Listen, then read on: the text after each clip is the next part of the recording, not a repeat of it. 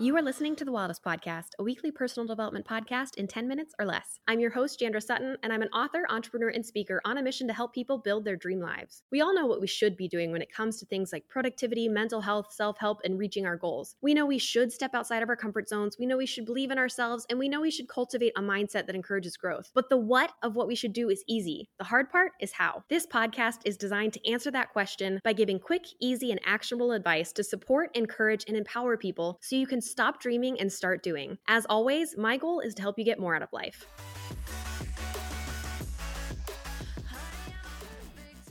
If you spend any amount of time on social media, especially TikTok, you've probably seen all of the posts that have been all over about the importance of feeling your feelings. I mean, we've all been called out by it, myself included, because let's face it, most of us share the tendency of over-intellectualizing everything. But as it turns out, spending hours thinking about your feelings, dissecting your mental health traumas, and trying to understand them isn't as important as, just feeling those things. And as someone who has consistently struggled with this issue and who is lucky enough to have a phenomenal therapist who has helped me learn how to feel my feelings, I decided to post a TikTok about the process, and I was surprised to find out that countless others were in the same situation as me. We all know we should be feeling our feelings, but none of us know how to actually do it. And if you've listened to this podcast before, you know that that's one of my biggest problems with the self-help industry at large. People are happy to share solutions, but they rarely share practical implementation of those solutions, aka how to actually do this shit. So instead of gatekeeping that knowledge, I'm on a mission to share it. So without further ado, here is a longer version of how I've learned to feel my feelings and how you can develop this practice for yourself. If you've seen my TikTok already, some of this will sound a little bit familiar, but I encourage you to listen anyways because let's face it, we all need a little bit more help in this area. Now, I will warn you, the first step to feeling your feelings sounds a little bit counterintuitive. We already know that we need to stop over-intellectualizing all of our emotions, but to me, the first step to feeling your feelings is learning to identify what you're feeling. And while that sounds similar to what we quote-unquote shouldn't be doing, there's actually a key difference. It's about discovering what you're feeling, not about why you're feeling it. This is something I've struggled with immensely in my life, mostly because I've trained myself to ignore the what of what I'm feeling, because it's overwhelming to say the least, and I spend all of my time hyperfixating on the why. It's almost like part of me believes that the more I understand about why I'm struggling, then it'll somehow unlock the ability to fix it.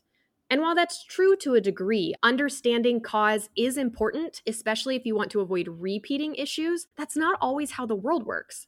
I might understand why a fire is burning. Fire is the result of adding heat to a fuel source, right? But my understanding of why it's happening doesn't really stop it from happening.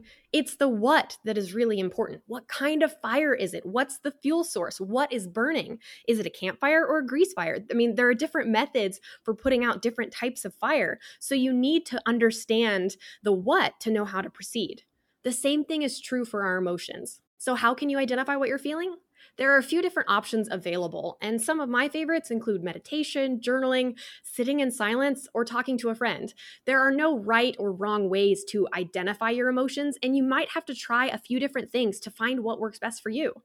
Journaling really helped me at the beginning of this practice because I was so unused to connecting to my emotions, and quite frankly, it was overwhelming as hell. For some reason, writing things down didn't feel as scary and as big as just thinking about them. So I literally started by writing, I feel insert the blank.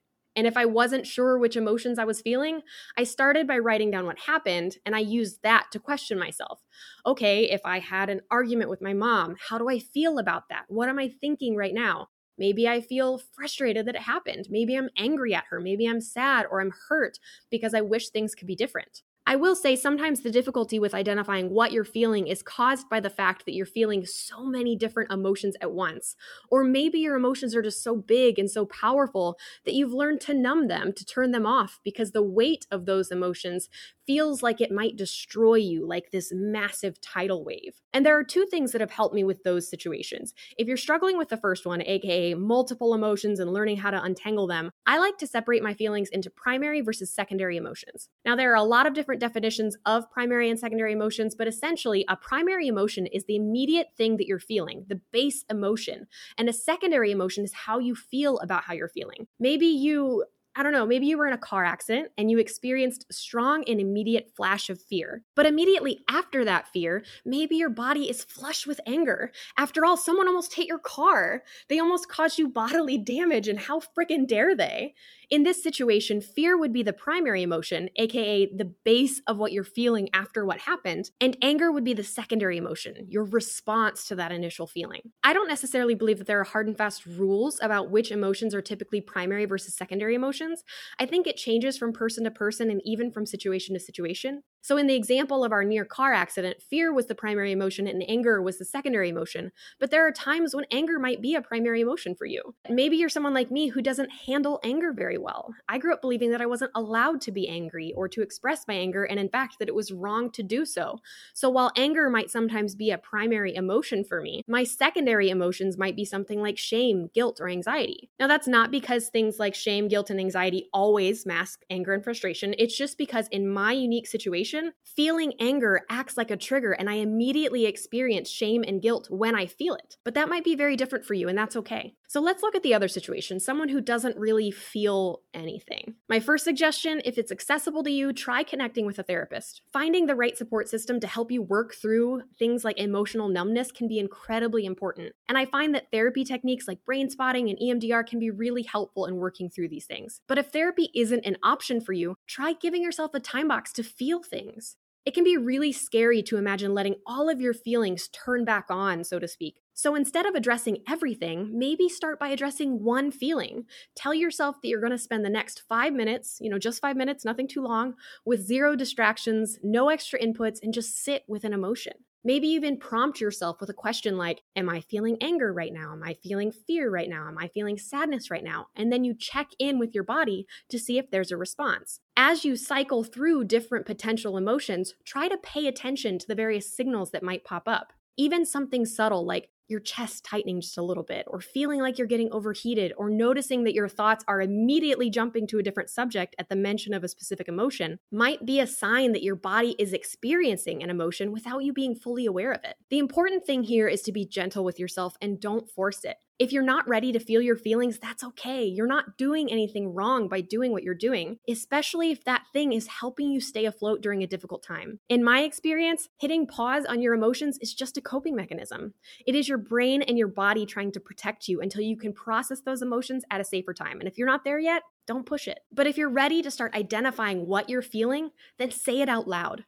Give it a name, identify it for what it is, a feeling, and move on to validating it. This is a critical step that I think a lot of us miss out on because we're uncomfortable with our emotions and why we're feeling them. Maybe we even disagree with why we feel the way that we feel, so validating our emotions sounds ridiculous. If you're feeling anxious about something and part of you is annoyed or even angry that you feel that way, then it's really hard to accept and feel your emotion. But there's a difference between validating how you feel and agreeing with it. If it starts raining outside, I might not like that it's raining. I might hate the rain or wish that it's not raining. But just because I don't agree with the rain doesn't mean that it's not raining. The rain is real. It's happening whether I like it or not. The same thing is true with your emotions. Whether or not you like or agree with your emotions and why you're feeling the way that you do doesn't mean that the emotions aren't real. Emotions are chemical reactions in your brain, not just these abstract ideas that have no physical, tangible state. They're real. Once an emotion has been triggered in your brain, it exists. In fact, research suggests that our bodies even hang on to old emotions that haven't been processed or released yet. My therapist describes emotions as a loop. So once something happens to trigger an emotion, like fear, your body needs to complete the loop for the emotion to be processed and released.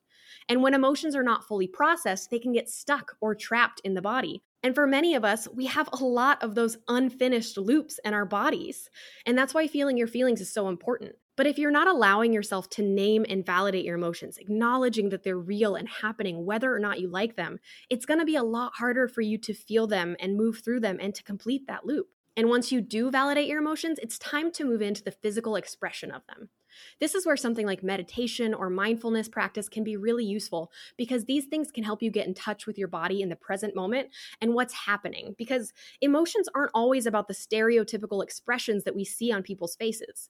Crying when you're sad, yelling when you're angry, emotions can appear in different parts of the body. In fact, there was a study that found that certain emotions are felt in the body So the more that you connect with your physical body, the more you'll be able to recognize these subtle shifts and changes that might be happening. And this will make feeling your feelings easier in the future. For me, I started learning how different emotions typically manifest in my body, and now I can recognize the physical expressions of those emotions before I even realize cognitively that I'm feeling that thing. And that's because I know that for me, my anxiety typically causes tightness in my chest. My body temperature starts to rise, and my movements get a little bit jerky.